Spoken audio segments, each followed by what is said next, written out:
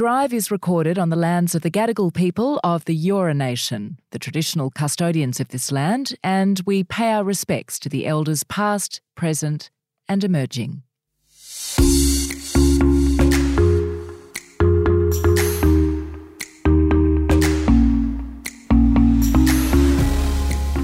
Hi, I'm Georgie Gardner and welcome to Drive, a Future Women podcast about women on their way. This episode is brought to you by Uber Eats, where safety is a top priority, from ongoing delivery partner education programs to contactless delivery. Safety never stops.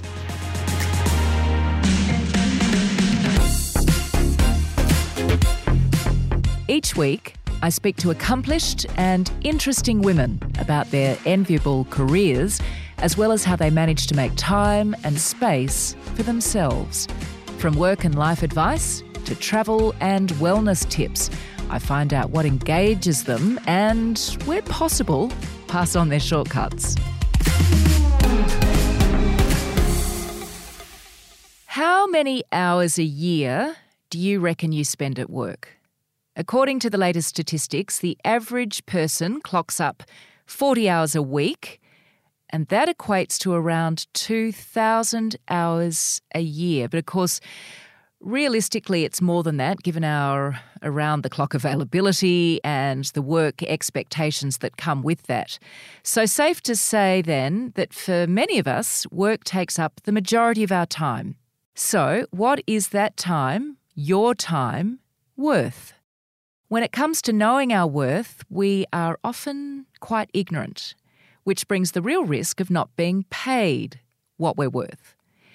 When an employee is lacking the information of what they should be earning, they are clearly disadvantaged when it comes to negotiating a salary or asking for that pay rise. Now, the process of talking about money, therefore, becomes daunting and uncomfortable. Little wonder we put off having such discussions, and it's inevitable that resentment starts to creep in. After a career spanning close to 30 years and having psyched myself up for countless contract negotiations, what I've come to realise is that it's crucial to understand your value. And by that, I mean the attributes you bring as an individual and the difference you make to a business as an employee. And I reckon that when you know your value, you have the confidence to negotiate your salary based on your knowledge and your skills and your years of experience. It also gives you and your employer boundaries to work within. My guest today is an entrepreneur who is really passionate about helping women know their worth and reach their goals both professionally and personally. Her desire to empower women comes from a very personal place. Shivani Gopal, welcome to Drive. Oh, goodness. It is so wonderful to be here with you, Georgie. Thank you for having me. It's my great pleasure. Now, you were brought up in Sydney in a loving family, from what I can gather, but you knew from a young age that there were very strong expectations for you to be a, quote, good Indian girl. Just elaborate on what you mean by that. Oh, yes. And when I knew from a young age, I think I knew from the moment that I could hear, speak and understand. From the moment my consciousness was operating, I knew that. And a good Indian girl in Hindi terms is called Ladki Jaat. And a Ladki Jaat means that there are things that you can and cannot do. So someone who belongs to the Ladki Jaat, and Georgie, you're probably wondering what that actually means. It's someone who belongs to the girl caste. And the girl caste isn't a concept that we, as patriotic Australians, as Westerners, would think really applies to us. But when I tell you this meaning, you tell me if you think that we have some of this that applies to us subtly or in the shadows. A Ladki Jaat is someone who is supposed to be nice and to be kind and to always serve men in many ways. She is supposed to be sweet. She's supposed to be well-educated, well-dressed, never have a boyfriend because, heaven forbid society find out about it, but definitely get married at the right age to the right man, do the right degree and have the right job. So all of these things applied to the Ladki Jaat, which therefore applied to me. And I always thought it was just me, but then you go out and you realize that in corporate world, there are so many things that women can and cannot do, not because we can't by way of law. I mean, of course we know that we can do anything, but we're punished for it, aren't we, in so many other ways, whether it be subtle or not. You describe yourself as a rebellious teenager and you had this secret boyfriend. Tell us what happened when your parents found out that you'd been going out with him. It was like the Indian network just fired up, Georgie. I remember when I first got sprung because I was on an escalator going up and I was leaning on my boyfriend's shoulder as you do. And coming down the escalator was my auntie and uncle. And it was like, I was a deer frozen in headlights and we're just approaching each other. And I'm thinking, do I run away? Is it obvious? Do I bolt up these escalators and pretend that I don't know this guy that was right behind me? And so I knew that things were going to change. And by the time I got home, the news had already gotten back to them quicker than, dial-up internet back in those days. Because the Indian network works very, very fast. Let me tell you that. Oh. And I knew that my life was going to change. And the funny thing is, I thought I was going to come home to, you've been a terrible girl, you've disgraced the family, and you need to break up with this guy before anyone hears about it. Now, unfortunately or fortunately for me, depending on which way you look at it, he came from a really good Indian family, which the Indian network found out, for me or for my parents. And so therefore he was quite a catch. So his family and our family ended up getting together and, talking about what I thought would be almost consent of us being in a relationship. And to be honest, Georgie, lying is exhausting. Pretending that you don't have a boyfriend is exhausting. If I want anything for anyone, it's just to be your authentic self with the people that you know and love, right? And so when you go to the movies and you tell your parents that you're going with your best friend, it really did kill a little part of me. So I was really happy to know that my parents knew and his parents knew and we were just going to, be out in the open. But instead, what ended up happening essentially was there was a horseshoe-shaped chair arrangement that was done and we were sitting there and I remember just looking at the floor as our futures were decided for us and it was decided that we were going to be married. And you were how old? Back then I had just turned 17. Wow. And how old was he? He would have been 21, 22. Okay. So you're sitting there in your family room at home and basically the two sets of parents are determining that you will have to get married. Yes. And this is the thing that I want to point out, Georgie. They didn't decide it because they were trying to ruin our lives. No. They decided it because they thought it was the right thing to do because it confined with the norms in which they live in. It confined in which society is happy with. And I think there's some really strong parallels that we can draw with this, right? Why is it that so many women accept a fate because they think it's okay? Maybe I will work part-time because my husband earns more. Maybe I will take a step back because someone made a snide remark at me because I don't want to rock the boat. All my parents were doing was not wanting to rock the boat when it came to society. And that's why it's so important that we challenge so-called norms because they're not right for us. And it certainly wasn't right for me. And I mean, of course, I ended up getting divorced a couple of years later. Which we'll get to in just a minute, but just going to that decision, did you protest? How did you respond to that? I didn't. And I didn't because I was the rebellious girl, the one who was constantly lying about having a boyfriend. There were so many close escapes. There was so many, you sure you weren't with this person? Because I saw her at, the shopping centre and you weren't there and, all that sort of stuff. And I was exhausted from all of that. And I just wanted to be the good girl again. I wanted to be accepted by my family and I wanted to be accepted by this norm, by my own culture. And being a good girl was a very, very big part of that. And plus, I mean, he was my boyfriend. It wasn't like I was being, dragged across the street, to marry an absolute stranger or anything. No. So I instead was thinking, how do I make this work? I've always been a fiercely ambitious girl and now ambitious woman. And so I had always known that I wanted to be financially independent and I had goals, Georgie, I still do, but my goals were I'm going to buy a house before I get married and I'm going to get married at 23, 24 back then. That was my sort of goal. And so I'm thinking, right, well, how do I do this? How do I quickly earn some money? Can I buy a house? Can I do that? And I'm racing through in my mind as a 17-year-old girl how to fulfill some of these goals to make that happen. So no, I didn't fight it. I was finding a way to survive and to still keep a shred of my identity. And to keep those dreams alive and keep that ambition burning. Yes. And so there you go, you get married and it's not an unhappy marriage. However, it's not right for you. And you make that decision that you have to get out of that marriage.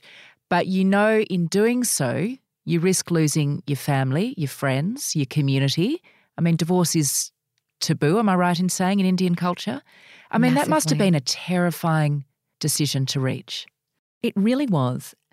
Someone told me a quote, and it really resonates with me now, and it's, "You have survived 100% of the worst things that have happened to you." And I didn't realize it in hindsight, but I think that's what gives me the fuel to keep me going, because, Georgie, it was the most terrifying experience of my life. It was soul destroying. I have never been so empty, so hollow, so depressed, so angry at the world and myself than during that time, because I genuinely did think that I would lose my family, my sisters, my friends, because in Indian culture, they call it Saath Janmo Ka Saath, which basically means for 7 lifetimes. You go around the fire 7 times, Georgie. You're married for 7 lifetimes. There's a soul unity. And I'm a really soulful person, and I'm a romantic person. Goodness, I love, So I really buy into that. Yeah. And the thought of that, letting go of those dreams, right? Being in love with the thought of love and the thought of marriage and the thought of 7 lifetimes and your soul being united is so beautiful. And breaking all of that, but also knowing that you're the first one in your community to ever get divorced. It is not okay. You are seen as a black sheep, not only in your family, but in the community. It's sort of told, well, you'll never get married again, or you'll end up getting married to a second choice, or because you are almost a stain. Now you've got a stain on you. Wow. Yes. It's that pronounced. It is that pronounced. Yes. The word stain is said very often in Hindi. Goodness. And despite all of that, you made the break. But of course, the only way you were able to do that is because you were well on your way with your career and you had financial independence. And I think there was a moment where a girlfriend said to you, you won't be able to look after yourself, so therefore you won't be able to leave the marriage. And that was a bit of a light bulb moment for you, wasn't it? It actually was, and I'm so glad she said that.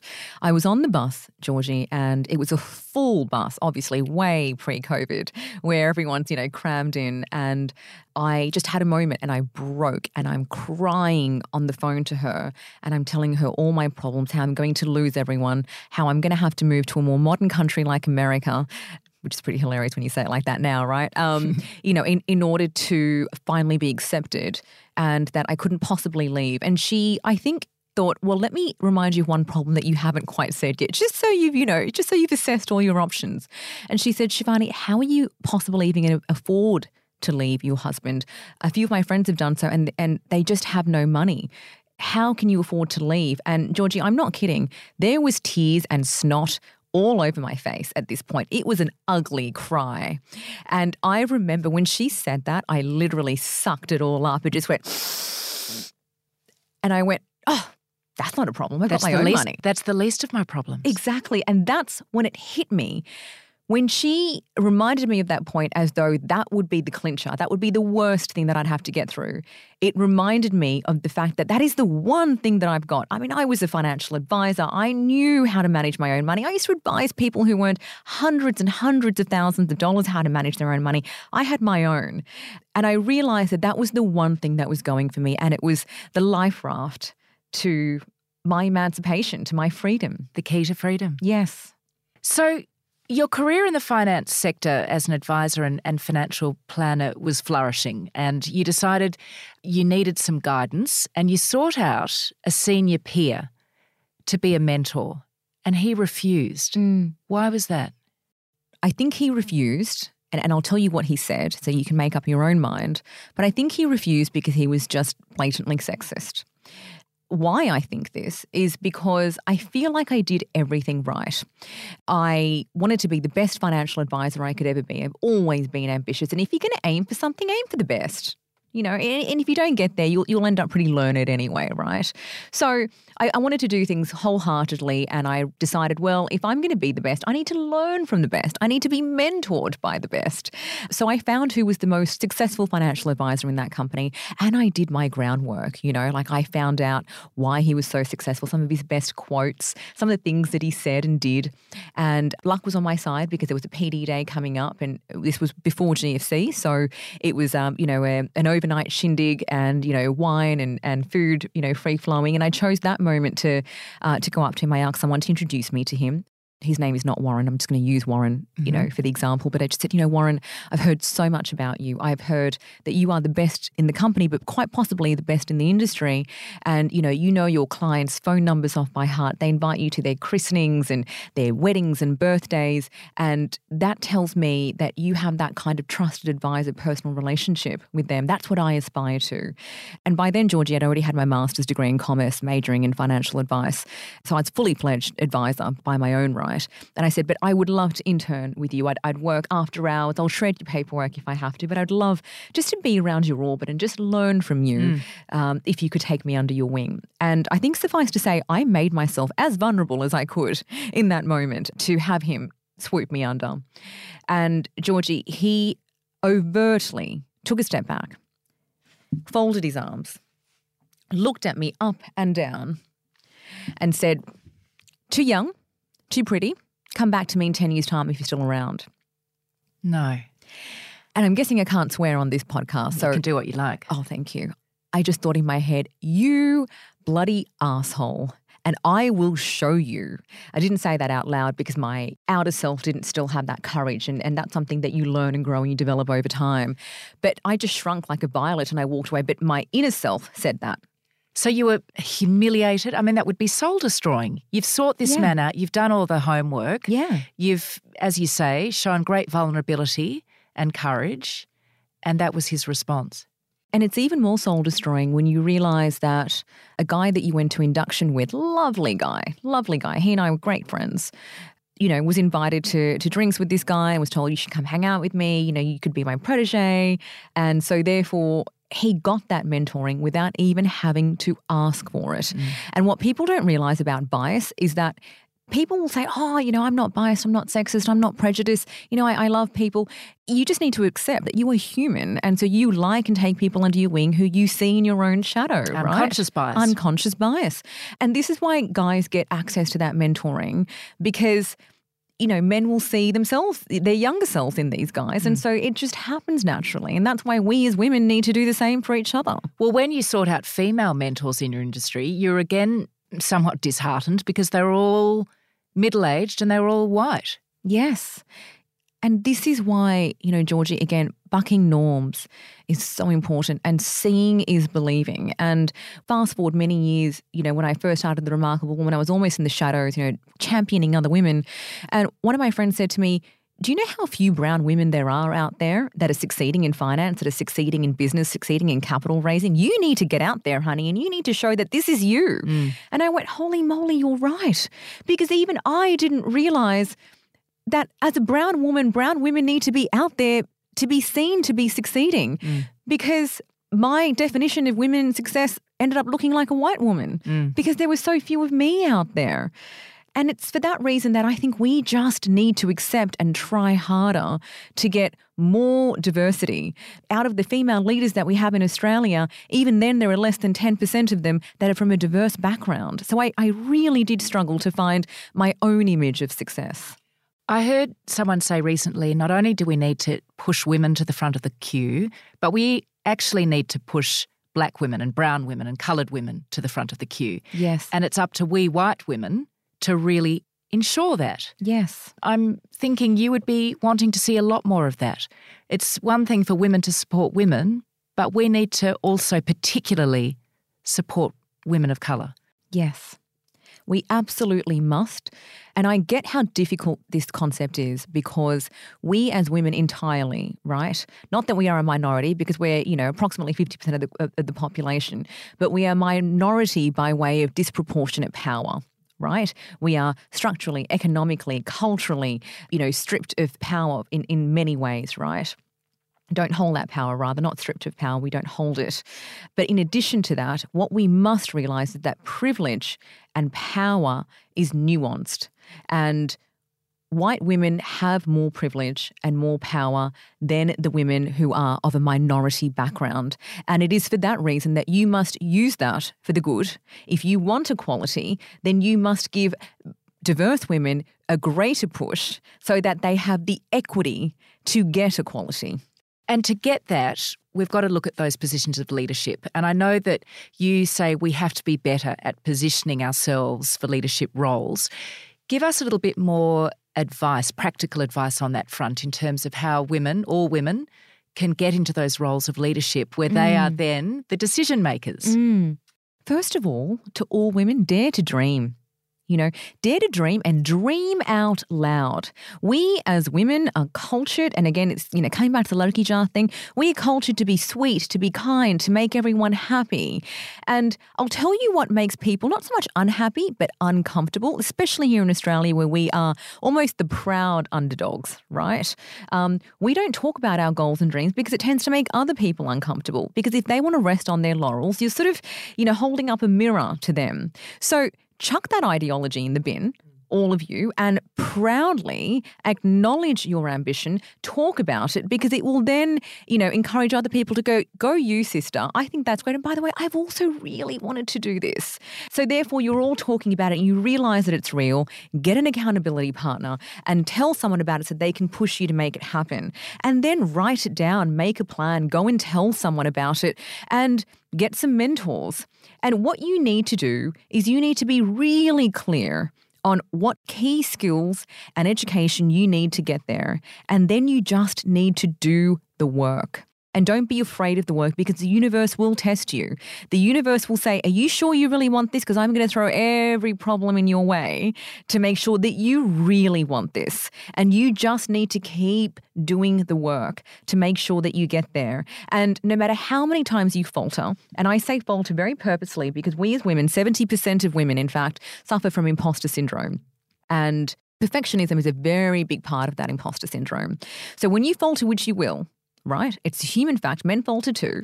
You will make a mistake. You might make it in public. You might say the wrong thing. You might not be happy, and you will go, I'm not cut out for this. I'm not worthy. No, I'm not worthy. I have so much self-doubt. I made a mistake. That person pointed out a flaw. That does not define you. It's part of your journey. It's part of your growth journey. So embrace the mantra of learning and growth in action. Act, revise, amend, act again. It's a loop. It's a circle, and it keeps on going, and you keep forging that career ahead as a leader. Do not ever give up. If you want to be an entrepreneur, if you want to be the next Melanie Perkins of Canberra, I know I do, say it. There is no shame in that. Ambition is not a dirty word. Ambition is not a dirty word. Amen.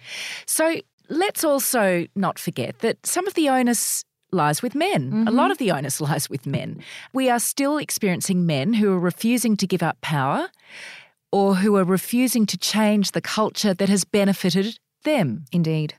So what do we say to men about this? Get real. Embrace the fact that you are human. You do have prejudice. You do have bias, and the way that the system has been set up for centuries has benefited you. And look, there's a lot of really fancy memes going around, right? Saying, in order to get equality, it doesn't mean you lose your share, it's not pie, right? I love that meme. It's so punchy, but that's actually not true. You do need to give up some of your share in order to give equity. Right? You do need to propel more women to the seat. If there are only 10 seats available at the table, then guess what? 5 have got to vacate so that 5 women can get there to get equality. So yes, you do need to give up some of your pie. Yes, you do need to give up some of your share, but you do need to do that if you want future generations to be better off. Because guess what? If women are in the driver's seat, I mean, just look at Jacinda Ardern to start with, but if women are in the driver's seat from a government perspective, but also from a corporate perspective, when you have 50% more female leaders, companies are more profitable, they're more productive, they have better culture, and people are happier. One thing that men are very, generalizing, but men really get is the commercials around things because they're cultured to do so.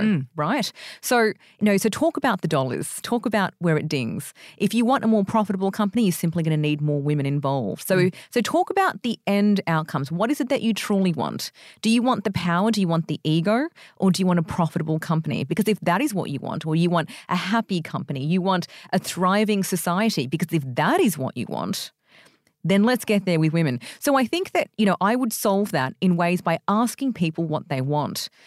Tell me, what is your vision for success? What kind of company, what kind of outcomes do you want? What do you want for your customers? Now let's work through how we get that. Now let's work through the kind of people, the kind of capabilities that we would need to bring on board to get that. Surprise, surprise, that's going to be women. Money talks. Indeed. We're going to take a quick break and we'll be right back after this message from our partner, Uber Eats. Uber Eats is the perfect companion for Aussies on the go. There for you at home, at work or on holidays. Uber Eats has more than 20,000 restaurants offering fresh and delicious meals at the click of a button. Thanks to Uber Rewards, more than 1 million Australians are already earning loyalty points on every order on Uber Eats. Download Uber Eats from the App Store and celebrate local restaurants today, or explore the new grocery option to get your essentials without visiting the supermarket. Uber Eats, connecting what matters.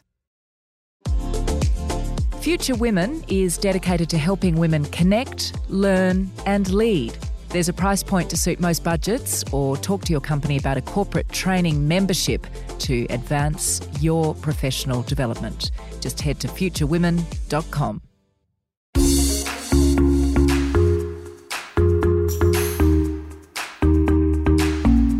Welcome back to Drive, where my guest today is Shivani Gopal. Tell us about the time you were licked on the face by a client. Okay. So, horrible memory. I was a BDM, which is short for Business Development Manager, and I had spent a good amount of my time as a financial advisor. I wanted to spread my wings and really be able to share the wisdom of financial advice as much as I could to the open market, as they say, of financial advisors, which basically means you're not held to just one financial institution. You can go and work with them all. And I was networking at a lunch, and I've always been really careful of this, Georgie. And I think, again, this is another area where, women are structurally disadvantaged because we must be careful for our own personal safety. There are far too many issues of violence that we, don't need to recount here, where women need to be aware of these things. So I tend to only go to the daytime networking functions, especially when there's alcohol around. And is that right? You make a conscious decision on that front? Yeah, wow. I do. And I do because I've been burnt too many times.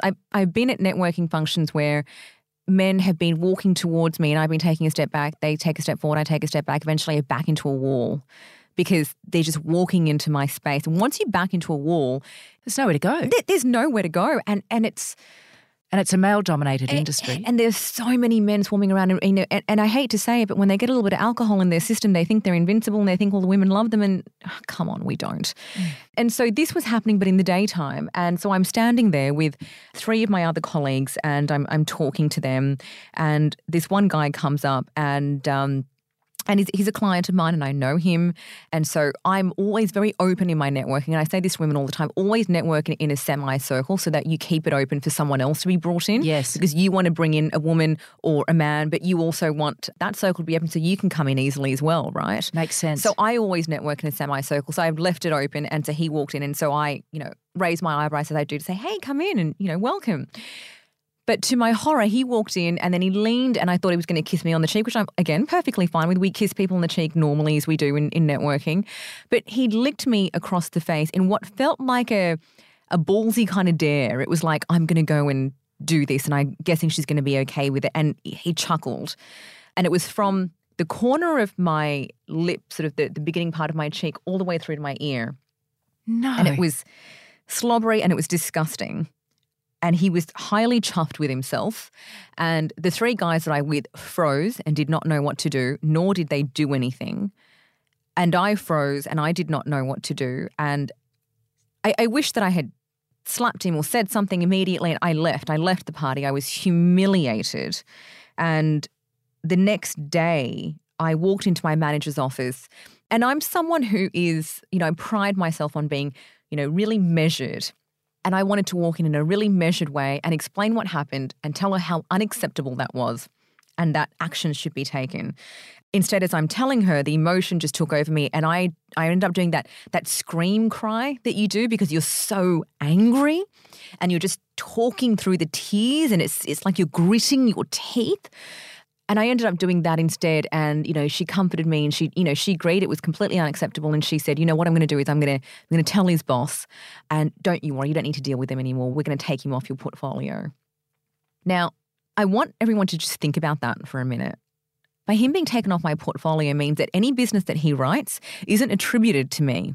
It means that I have a financial penalty, not him. So ultimately, you're punished. Ultimately, I'm punished. And this is another reason why I say women have the system stacked against them. I'm processing that.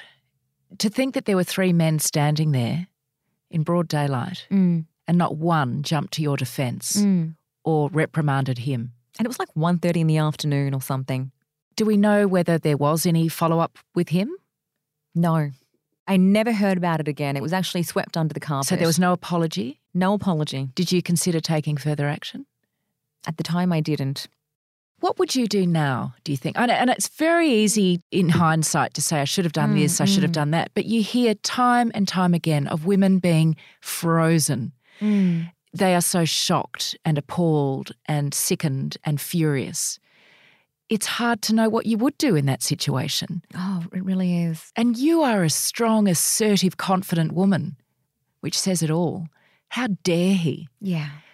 For young women listening to this account, is there anything that you could perhaps relay that might help women should they be? Because I guess the point I'm going to make is that Future Women recently spoke to Sex Discrimination Commissioner Kate Jenkins, and she shared the statistic that came out of a 2018 national inquiry which found 1 in 3 Australian employees had experienced sexual harassment in the past 5 years. Are we making any real and lasting change on this front? No, we're not. Not yet. The advice that I have for women is don't get caught up in trying to be a good sport. Don't get caught up in not wanting to ruffle feathers because it is the way that it is.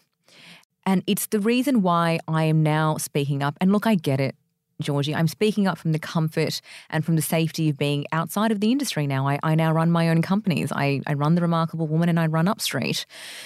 But at the same time, I talk about this, even though it's every time I talk about it, my skin just crawls. It's like I'm reliving the experience, but I will talk about it as often as I need to highlight that this does happen, but also to highlight that when I went public about this, it ended up being, front page news on the SMH, and I had no idea that was going to happen. And the amount of women from the industry who came out to me and said, look, these things happen and sometimes we've got to be a good sport about it. And I said, no, we don't. No, we don't, because that is us almost, accepting the culture that enables this. Oh, it's condoning it. It is. We must rally together. And so if I could change anything, I would have taken it further. If I could change anything, I would have been a stronger ambassador for myself so that I could then be a stronger ambassador for others, because I don't ever want to go through this again, nor do I want any woman or my future children, my daughters, to go through that, ever. Through The Remarkable Woman, which I want to talk about now, through this platform, of course, you are making a huge difference. And what you weren't able to do back then, you are doing tenfold now through this extraordinary platform, which you founded in 2016. And for listeners who aren't familiar with it, it's aimed at empowering women professionally, personally, and financially. And I'm imagining that it was life experiences such as that really motivated you to get this off the ground and to get it up and running. Look, it really is, because, yes, we as women are empowered with, brains, equality, a heartbeat, 2 arms and 2 legs, but we are structurally disempowered economically and culturally and socially, politically as well. And when you think about that, you go, hang on a second, this is just not good enough. Women do not get access to the kind of mentoring, the kind of support, the kind of sponsorship that we need or that we would like in order to be our absolute best selves, because frankly, we owe it to ourselves to pursue our ever-growing potential. And we owe it to ourselves to achieve our ambitions and realise our dreams and be financially independent through the knowledge, through the support. And so I decided, you know what? I know a thing or two about money. I know how to manage it, I know how to grow it, and I know how to demystify it.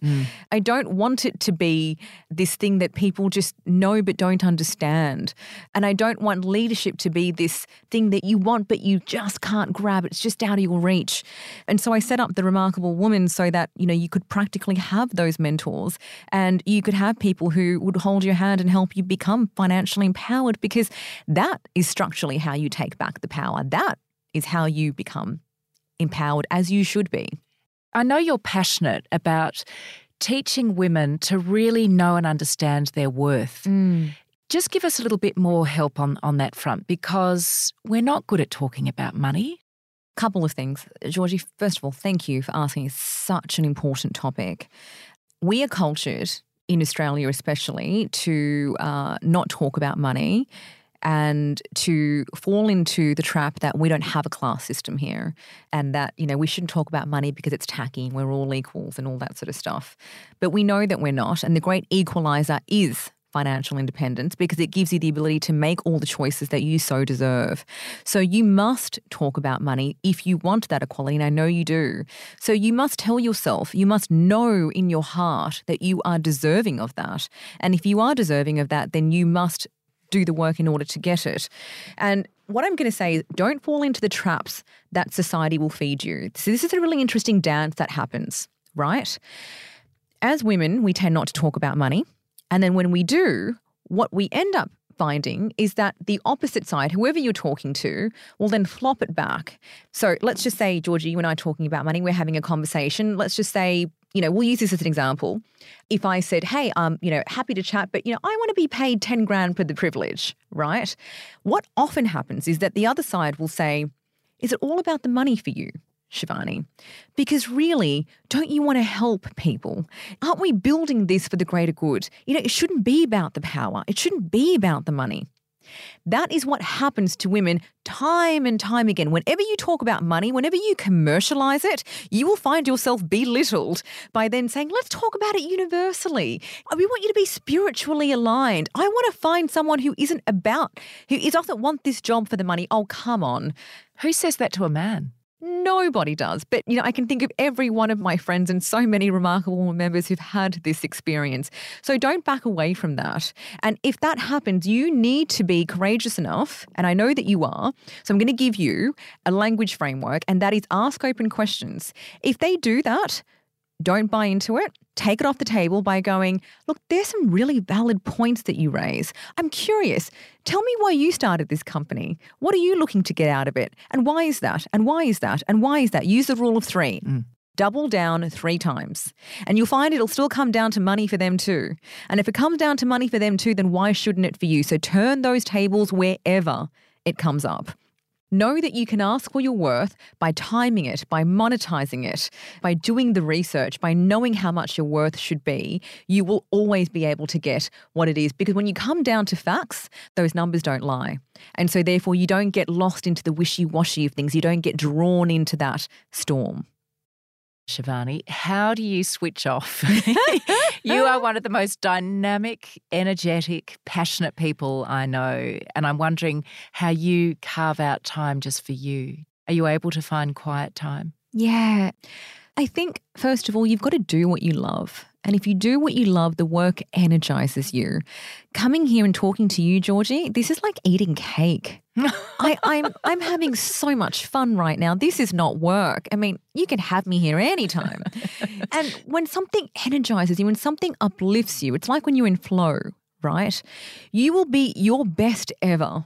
And there are studies done on this. When you capitalize on your strengths, you will be 600 times better than anything. And it doesn't feel like work. And so therefore you're not burning energy. But if you're doing the stuff that you don't enjoy, there's plenty of stuff that I don't enjoy. Tell me to do a spreadsheet. Tell me to do admin. Tell me to follow something up and it'll take me 10 times longer than someone else. That drains energy from me. So self-awareness is so important. And I say this because so many people don't do the work to know who they are. And I think that's weird because people will be like, well, I've lived with myself for 35 years. I should know who I am by now. But you don't unless you do the work. You have to be self-aware about self-awareness. So know who you are and do the things that you love so that it doesn't feel like work, so that you get energy from it rather than getting energy away from it. And then know how you need to relax and don't let anyone else tell you otherwise. I could spend hours on end on a Sunday, and this is so embarrassing, but I'm going to say it anyway because I'm all about being yourself, honey. Either Saturday or Sunday, one of those days is my day off. So I work 6 days a week, 1 day is a day off, depending on which day it is. And I will sleep and I won't put an alarm on that day. Every other day I wake up at 4 a.m. and I'm up and at it. At 4? At 4. But on my day off, the alarm is not on. I could wake up at 11. I could wake up at 1, whatever time my body lets me. But let's just say I wake up at 11. I won't shower till 1. I will make a point of it. I will be in those jammies and I will be on that couch watching Netflix till my heart tells me that I'm done. Then I'll bake because my heart tells me that I want to use my hands. Or I'll go hang out with my mum or my sister. I love that. When restrictions are lifted, where is next on your holiday destination list? Is there a particular place where you can't wait to get to? Yeah, look, I think this time has really grounded me and made me so grateful. Yeah. So grateful. I think that's done that for a lot of people. Yeah, and so I also want to give back. So I'm Fijian Indian, so I want to go to Fiji first, give back to my beautiful motherland, as we call it. And then I want to go to India. And so I want to do that so I can give back to those two countries. And then after that, I've got to get myself to Spain and, go on a tapas journey or something like that. I mean, you can't go to Spain right now, obviously. No. Definitely not. When things are all clear, they're the places on my hit list. What about a memorable restaurant experience? Have you been anywhere, or is there a regular spot you like to go to that really ticks all the boxes? Yeah, look, I can't wait for Spice Temple to open again. Those dumplings and that kung pao chicken, it just does something for me. It takes me places. So I'm really looking forward to that. What about a book? Is there a book that you've read that's made a lasting impression, something that you would highly recommend other people get into? Yeah, look, there's a book called All That I Am by Anna Funda. And I love that book. It's incredible, isn't it? It's an extraordinary book. In fact, I want to read it again. Me too. Do you know, I've only ever read one book more than once, and it's The Alchemist by Paulo Coelho. Of course. But All That I Am by Anna Funda, which I think I read about 5 years ago, I've seen it in the bookshelf only recently, and I thought I'd love to read that book again. Dora is incredible, as a protagonist, and just the way that story is told and her strength, right through to, I don't want to ruin the book for anyone, but right through to the end of that book. I think about her character so often, and I think it drives me. And I'm going to finish with a question I've been asking all my guests, and that is, when are you at your most happiest? There's so many answers to this. I feel like I have so many variations of happiness. The first one is when I am cuddling my cat, Harry.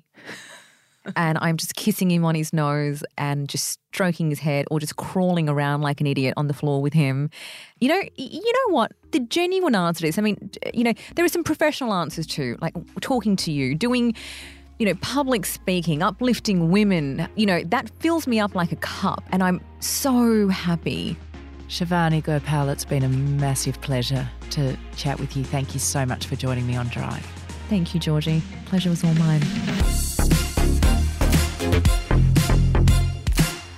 Thank you for listening. Drive is a Future Women podcast made in partnership with Uber Eats, and it's produced by Fancy Films.